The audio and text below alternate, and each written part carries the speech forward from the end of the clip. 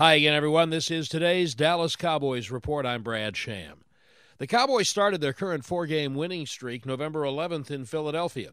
They get their rematch with the Eagles this week with Dallas' current first-place berth in the NFC East at stake.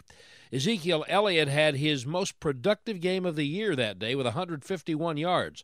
How much will that tape be part of his study? You look and see what worked, you look and see what didn't. They're going to try to find ways to take away what you did well the first time.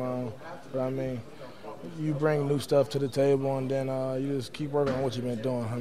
A lot of stuff we do week to week, it's not new plays. It's not like, we're playing Philly, we got a whole new playbook. It's all the same stuff. So, just making sure that we're prepared and ready for whatever they throw at us and to go out there and execute and do our jobs. Tyron Smith will be 50-50 throughout the week to see if his neck stingers subside to allow him to play. That's today's Cowboys Report. I'm Brad Sham.